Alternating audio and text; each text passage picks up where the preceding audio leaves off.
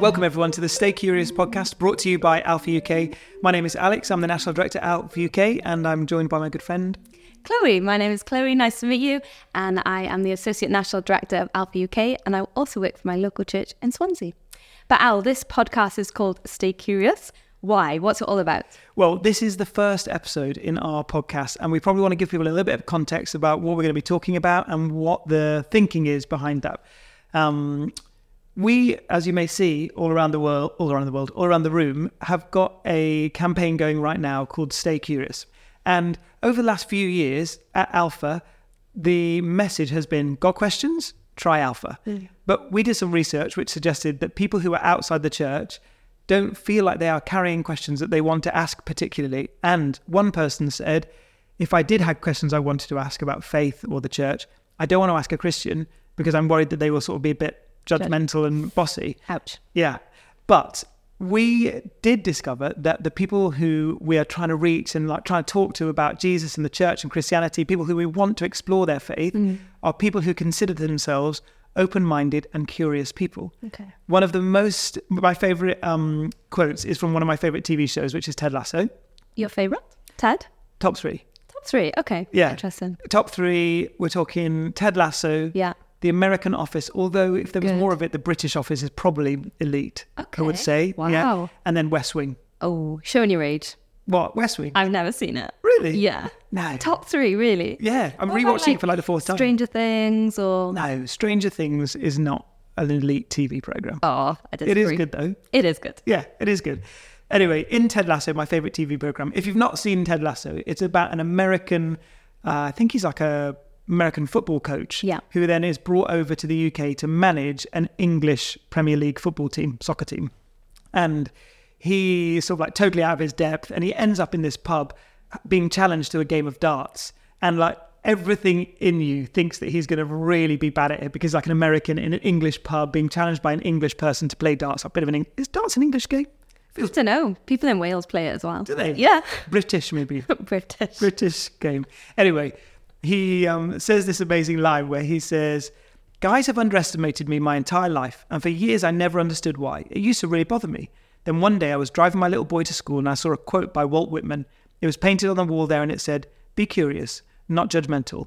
I like that. And then he goes on to say, because if they were curious, they would have asked questions. Questions like, have you played a lot of darts, Ted? And then Ted throws another dart. To which I would have answered, yes, sir. Every Sunday afternoon at a sports bar with my father from age 10 until 16 when he passed away. Barbecue sauce. And then he throws a double bullseye to win the game. There's like this amazing moment where, anyway, you fall in love with Ted Lasso because he's like the best person ever. But also, that is the, the heart behind this podcast is that we are open-minded, curious people. And it's the heart behind Alpha really as well. It's like everybody's got something they're curious about and we want them to bring their curiosity to Alpha.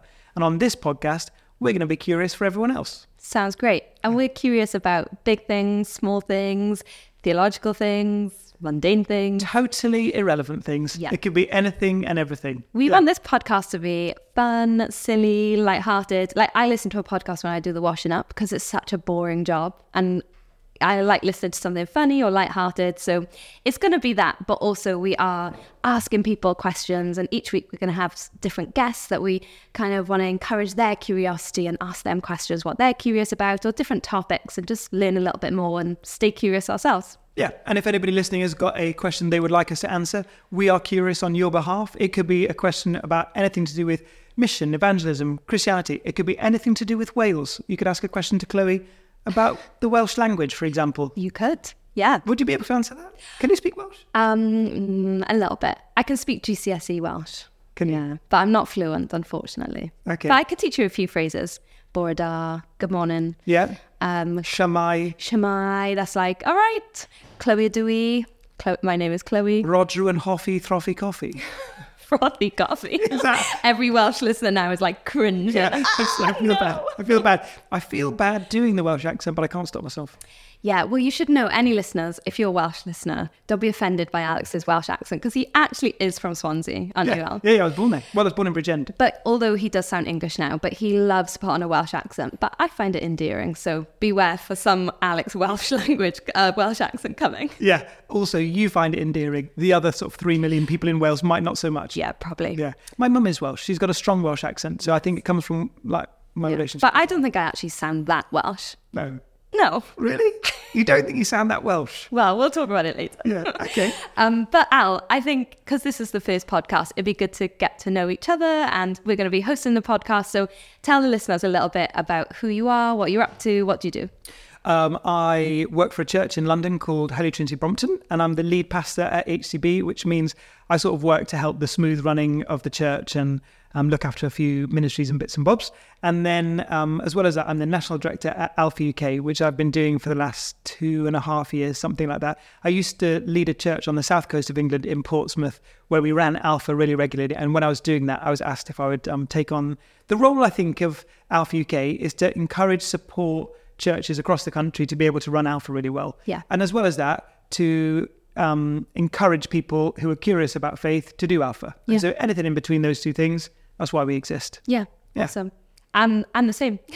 So I work for my local church, Cornerstone Church in Swansea, running students and young adults, and then also Associate National Director of Alpha UK. Started by running Alpha Wales, which helped local churches in Wales run Alpha really well. And that's what we still do today. But as well as that, Chloe, our listeners might not know that you are Dr. Chloe Swart. Yeah. Now, probably not very useful. Not a real doctor. Yeah. Well, no, you are a real doctor, but True. Not very useful in a medical emergency. No, although one time I was on a plane and a lady, I think she just like fainted or something. And was that when we were on a plane together? Yeah, it was. Yes. We were going to Florida for a work trip. And the air hostess... Which sounds really decadent, going to Florida for a work trip. It was the Alpha USA conference. Yeah. So, yeah, we weren't just sunbathing the whole time. Well, 50% of the time. 70. But the nurses were running around, and I'm not sure why, but they came up to me and my colleague Susie and said, "Are you girls nurses by any chance?" And Susie turns and says, "No, but she's a doctor." I was like, the most unhelpful thing that you. So then she looked at me hopefully, and I turned to her and said, "Yeah, but not like a real one. I do theology." But also, what's more complicated is you are sort of like a doctor of healing. Well, my PhD was in healing miracles in Wales, so I did say I can't do anything medically, but I can pray for her, which she wasn't that impressed at. We've got very accustomed to Chloe offering to pray for people, and you've got like a good model for that. But we have become accustomed in a little bit to trying to... making fun of me. Well, in a way to making fun of you, but also to copy the model that you've set for us, which is that you would basically use the same words. And Chloe always says, "Now, Dave, receive your healing in the name of Jesus. Now, Dave, are you feeling a measure of healing? Because those people who say they feel a measure of healing are more likely to be healed." I don't speak like that. You do? I'm definitely not that Welsh. No, I'm mocking you, but actually, you do have this amazing knack for having faith to pray for people to be healed. Yeah.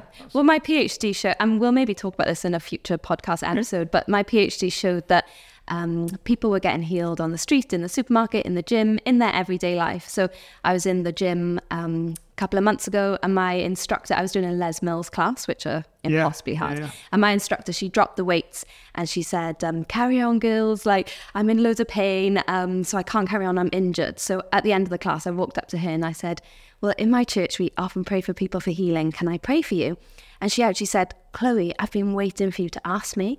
Years ago, I went to one of your church's like Christmas services with an ex, and you were all talking about healing. And when you walked in today, I thought, I've tried physio, I've tried every paracetamol box, I've tried everything, and the injury won't go. I hope Chloe offers to pray."